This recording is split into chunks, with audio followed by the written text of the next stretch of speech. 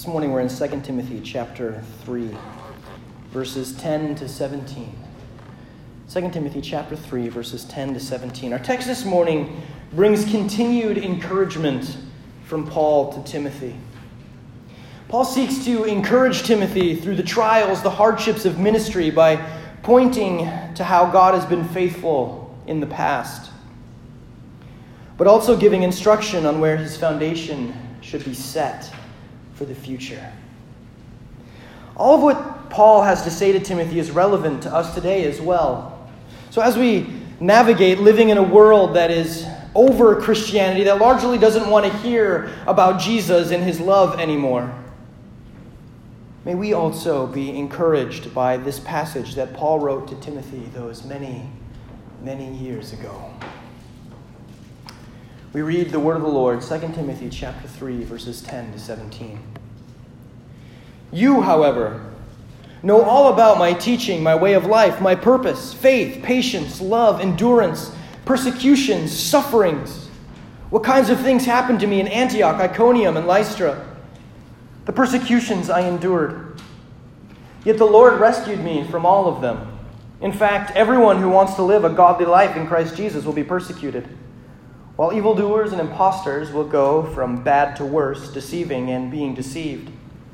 But as for you, continue in what you have learned and have become convinced of, because you know those from whom you learned it, and how from infancy you have known the Holy Scriptures, which are able to make you wise for salvation through faith in Christ Jesus. All Scripture is God-breathed and is useful for teaching, rebuking, correcting, and training in righteousness, so that the servant of God may be thoroughly equipped for every good work. Thus ends the reading. Let's pray. God, we thank you for your word is truth. And God, I pray that you would speak through your word this morning, that you would perform the miracle that feeds our souls. We pray this in your name. Amen. So Pixar Studios has done wonders for Disney. They have told some incredible stories like Toy Story, Monsters, Inc., Finding Nemo, Cars, The Incredibles, WALL-E, to name a few. One of my favorites is A Bug's Life. As I was reading the text this morning, I was reminded of a scene from that movie where the main character, an ant named Flick, is making his way into the big city. And as he's walking in, there's the camera pans a bit over his shoulder, and you see this lamp on a porch. And there's these two, probably mosquitoes, it's kind of the idea they give you. These two bugs, and they're flying towards the big city. And one of the bugs sees the light, and he starts veering off. And the one bug's like, don't look at the light. And the other one's like, I can't help it. It's just so beautiful. And then you hear the popping and the sizzling of the mosquito as he makes contact with the lamp. Distraction. In our text this morning, Paul is encouraging Timothy. He's encouraging him not to get distracted from his mission and not to get distracted from the word. Paul is nearing the end of his journey, and he knows it. He's rotting in prison, and he doesn't have any expectation of being let out alive. He knows that this is the end for him. And so as he is recognizing that his own ministry, his own life is coming to an end, he is reaching out and trying to encourage his young protege. He knows the struggles that ministry can bring, that the Christian life, the Christian walk can bring and will bring. Paul is intimately aware of the trials and the pain and the frustration that can cause believers to slow down, to become hesitant, to get distracted and swerve and change direction in the Christian walk. In his letter to Timothy, Paul brings up persecution as a distraction, as something that could possibly cause Timothy to change his course. Now, we know that we do not experience persecution here in the West like some of our brothers and sisters in other areas of the world do. We're not currently in danger of having the government burst into our sanctuary and start arresting us. We can leave the house, we can go to work, we can go to school, shopping, whatever, and not be in danger of being arrested or killed because of our faith. So true, our beliefs are shamed and mocked in society today, but our physical well-being is not currently threatened. But there are other distractions besides persecution. There are other things that can cause us to change direction, to rethink, to stop us from being involved in the mission of Christ. I'm reminded of Hebrews chapter 12, verse 1, where we read, "Therefore, since we are surrounded by such a great cloud of witnesses, let us throw off everything that hinders, and the sin that so easily entangles, and let us run with perseverance the race marked out for us." I find for myself that it is often my own sin that becomes my biggest distraction, the biggest hindrance to my Christian walk. As I'm running the marathon that is the Christian life, it is my sin that so easily entangles me, that so easily slows me down and distracts me from what I'm supposed to be doing. It's my own laziness. It's my own pride. It's my love of myself, my desire to do what I want to do, my desire to please myself that distracts me, that causes me to stall out. I love me some me. I do. And though healthy self-esteem is a good thing, when it breaks into pride, when it breaks into selfishness, when it breaks into doing things that you want to do, even though they're wrong, even though they are sinful, just because they bring us pleasure, because they tickle that itch that we want tickled, and even though they may harm those around you or harm your relationship with God, even though they may hurt the heart of the Father, well, then it's just sinful. It's just a distraction. Can anyone else relate to this? Is your sin a distraction to you? Now, sin tends to be an internal struggle, right? An internal distraction. But there can be outside distractions as well. A good friend of mine, Luke Kellogg, who is he's the pastor actually at our church down in at Bunker Hill.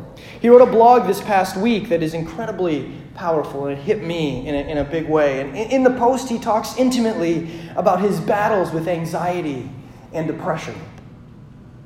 Luke points out how so often we see these two, this double-headed dragon of anxiety and depression, as a weakness in ourselves, a flaw that we need to fix, a reason for shame and for guilt.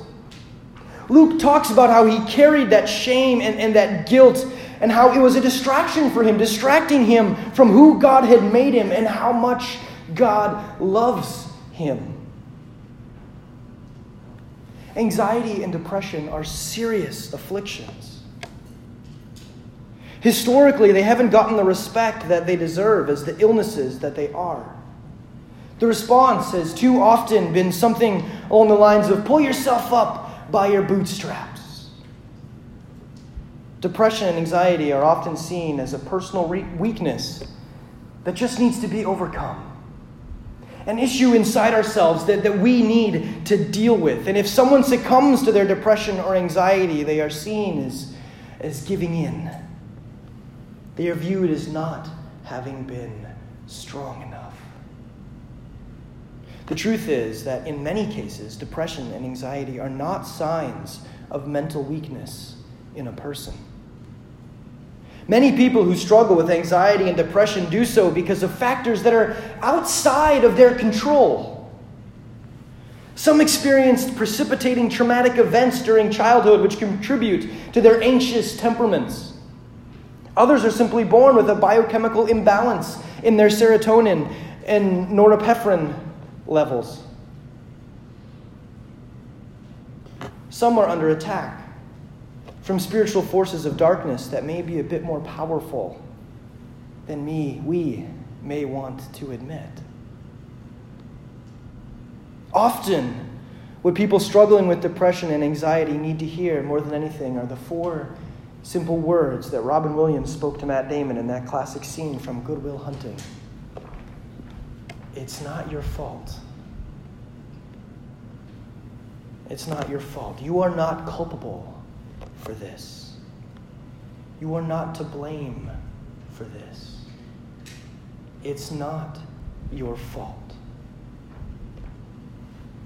What distracts you? What is it that distracts you from ministry, from your Christian walk? Is it your sin? Is it the addictions that you feel powerless to break? Is it your love of self? Is it your battle with depression and anxiety? What distracts you? The title of Luke's blog post is Christus Victor Saved My Life. And this is a paragraph that I appreciate so much as it gets to the heart of the matter. He writes, "In a world absolutely shattered by the fall, we are unavoidably victims as well as perpetrators, guilty of wrongdoing and yet also keenly feeling hurts and pains for which we are not responsible. We are all pinned down by forces stronger than us, unable to be free or unable to free ourselves, and we need a rescuer. We don't just need someone to bear our guilt and die for us. We also need someone to defeat all of the forces of sin and darkness and anxiety and depression that overwhelm us. There is the sin within our own hearts, which surely must be dealt with. But there is also the sin and death outside of ourselves, for which we are not responsible. There are distractions that we are responsible for, and there are distractions that we are not responsible for, and we are helpless to overcome either one. We are helpless to defeat either one. We need help. We need help. And Paul knows this. As he writes to young, weak, overwhelmed, and introverted Timothy, Paul is well aware of his own hardships as well as the hardships that Timothy faces. And so as he mentions the persecutions, the distractions, the hardships, he points out particular instances that are familiar to Timothy. He talks about Antioch and Iconium and Lystra. So in Antioch and Iconium, Paul flees from persecution. He gets wind of people that are mad at what he's preaching. They're mad at the gospel. And so they get together and like, we're going to take him out. We're taking Paul out. He's done. He gets word of this and he flees. He hears about the conspiracy beforehand and he gets out of there. And then he ends up at Lystra. And in Lystra, he is unable to make his escape. The Jews that had risen up against him in Antioch and Iconium, they catch up to him while he's preaching in Lystra. And they take Paul and they stone him. They stone him. I'm not sure if we're familiar with stoning, but everyone picks up a stone and they gather around and they just throw rocks at you until you're dead. Paul was stoned. They believed that they had finished the job. He's done. We have rid the world of this disgrace. We are done. His ministry is finished. And those that stone him, they leave. And those who are followers of Paul, those who are in the church, they are devastated. Their leader, their missionary, their champion is dead. And then Paul opens his eyes. And he gets up. And he walks back into the city. He says, "No funeral today. No funeral today." And Timothy was there to see all of this. He was there to see how Paul was delivered from his enemies. Not that Paul left the situation unscathed. Dude was stoned. He took those stones. He was bleeding. He was lying in a crumpled mess of blood on the floor, and his enemies thought that their work had been done. Paul did not leave this situation unscathed. There was hurt and pain here. But Timothy did witness how Paul was delivered, how he was saved, how God intervened on Paul's behalf. And that is what Paul is calling Timothy to remember. He's saying, look, Timothy, remember how God worked on my behalf. Remember how he saved me. Remember how he continued to use me after that horrible series of events. Yes, I went through pain. Yes, I went through this terrible time that did not feel good. I don't really want to do it again, but remember how God delivered me in that time. Don't be distracted, Paul says. Don't be held back by the guilt and the shame that follows our slipping due to weakness. Whether that slipping is brought on by things that we are responsible for or things we aren't responsible for. For the same God that saved me when I was stoned, says Paul, that same God is working on your behalf. What a reminder for Timothy. What a reminder, what an encouragement for us today. God is faithful. God is faithful. He will carry us through. Now, carrying us through doesn't mean things will be pleasant all the time, right? That doesn't mean that situations will resolve themselves the way that we want them to all the time. God is faithful to us here in the relative safety of America, just as he is faithful to our brothers and sisters who are suffering and dying for the name of Christ all over the world. God did not spare Paul the painful experience of being stoned, and he will not spare us from all painful experiences. This is not an accurate view of God working on our behalf. The idea that he just saves us from the hardships, saves us from the pain. That's not how he works on our behalf. But our eternity is secure. Our promise of forever in the utopia of heaven in the presence of God, that is secure. And so, carrying us through may mean he takes us home to eternity, and carrying us through may mean he has more for us to do in his mission here on earth before he takes us home. Regardless of how this may manifest in our lives, we can rely on him. Remember how he has been active in history, in the life of Paul, the apostles, the early church. Remember how he has been active in your life, in our lives. Remember his promises. Remember his promises. He has given us his word. He has given us the Bible, and that's where Paul points Timothy, and that's where Paul points us this morning as we read in verse 14 of our text. But as for you, continue in what you have learned. So before this, he's talking about, this is what happened to me. This is the persecution. This is the hardship that I was going through. So look at that and remember and be encouraged by that. But as for you, continue in what you have learned and have been convinced of, because you know those from whom you learned it, and how from infancy you have known the Holy Scriptures, which are able to make you wise for salvation through faith in Christ Jesus. Look at the Bible, look at the Word, right? All Scripture is God-breathed and is useful for teaching, rebuking, correcting, and training in righteousness, so that the servant of God may be thoroughly equipped for every good work. Look at the past. Look at how he's worked. Look at his promises, but look at the future as well. Look at this Bible. This is where you go. This is where you continue on. But as for you, he writes, continue in what you have learned and become convinced of. But as for you, continue in the Scriptures. But as for each one of us, continue. Continue to put your faith in the Bible. Paul draws a direct line between the faithfulness of God and the holy word of God. He says, see how God has been faithful? That faithfulness continues in the Scriptures, in the Bible. He says, this is God's word to you. All of this has been God-breathed. All of this is from his breath. Yes, it was put to paper by a pen held in a man's hand. But the words that are written are from God. All Scripture is God-breathed. We really struggle with that concept in our society today. Now, Scripture, as we have outlined in recent weeks, is under attack. And it has been for the entirety of its existence.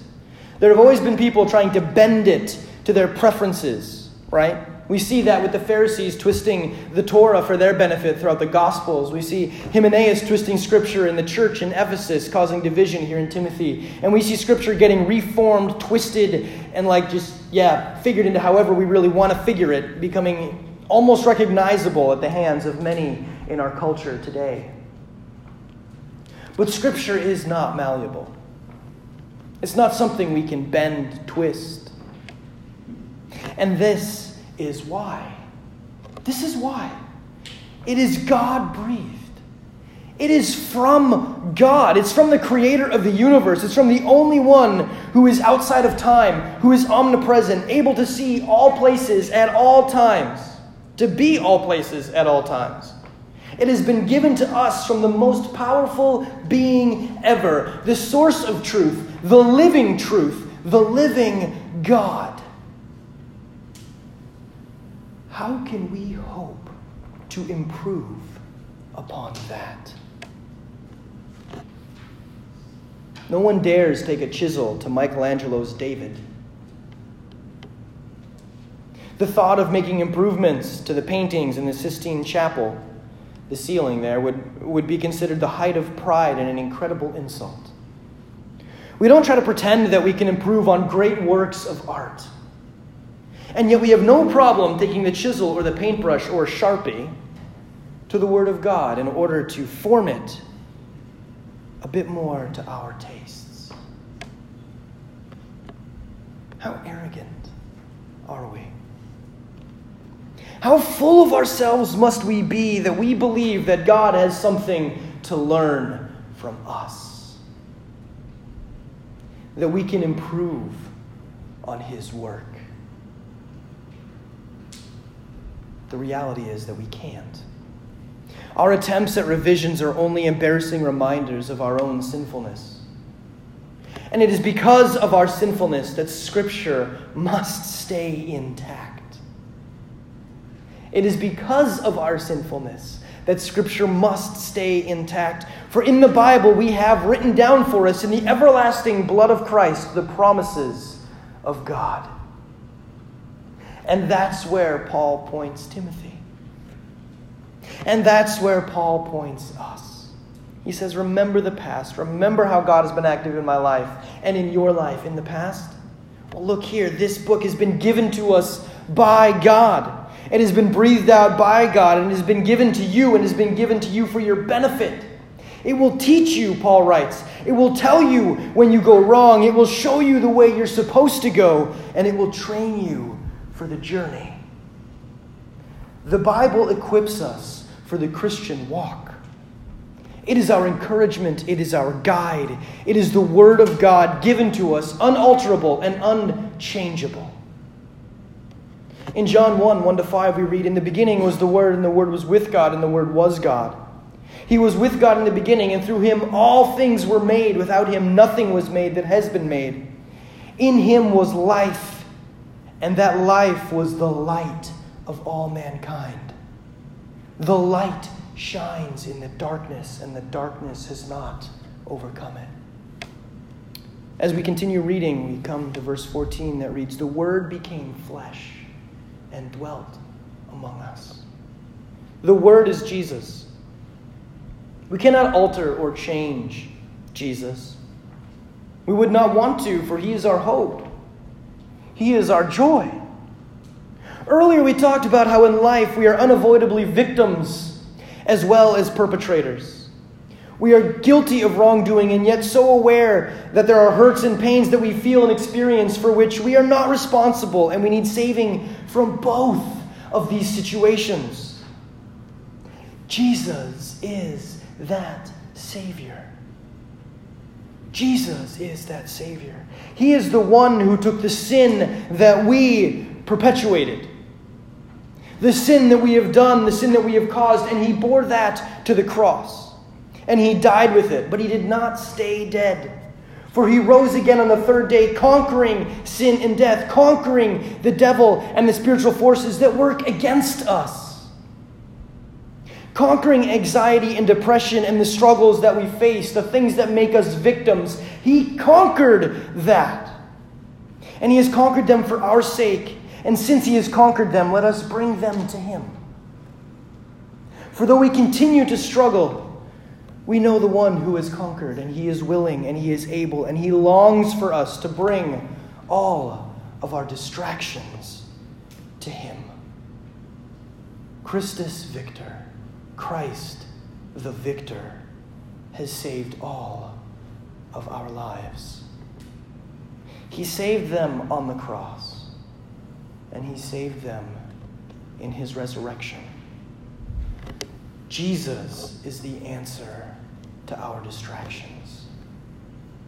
Jesus is the answer to our distractions. Let us be distracted by him. Let us be distracted by his light. Let us be guided by his light, by the word of Scripture and the love of our Father and Savior. And as we fly towards that light, it is not a pop and sizzle that awaits us, but the strong, powerful, protective arms of a God who loves us.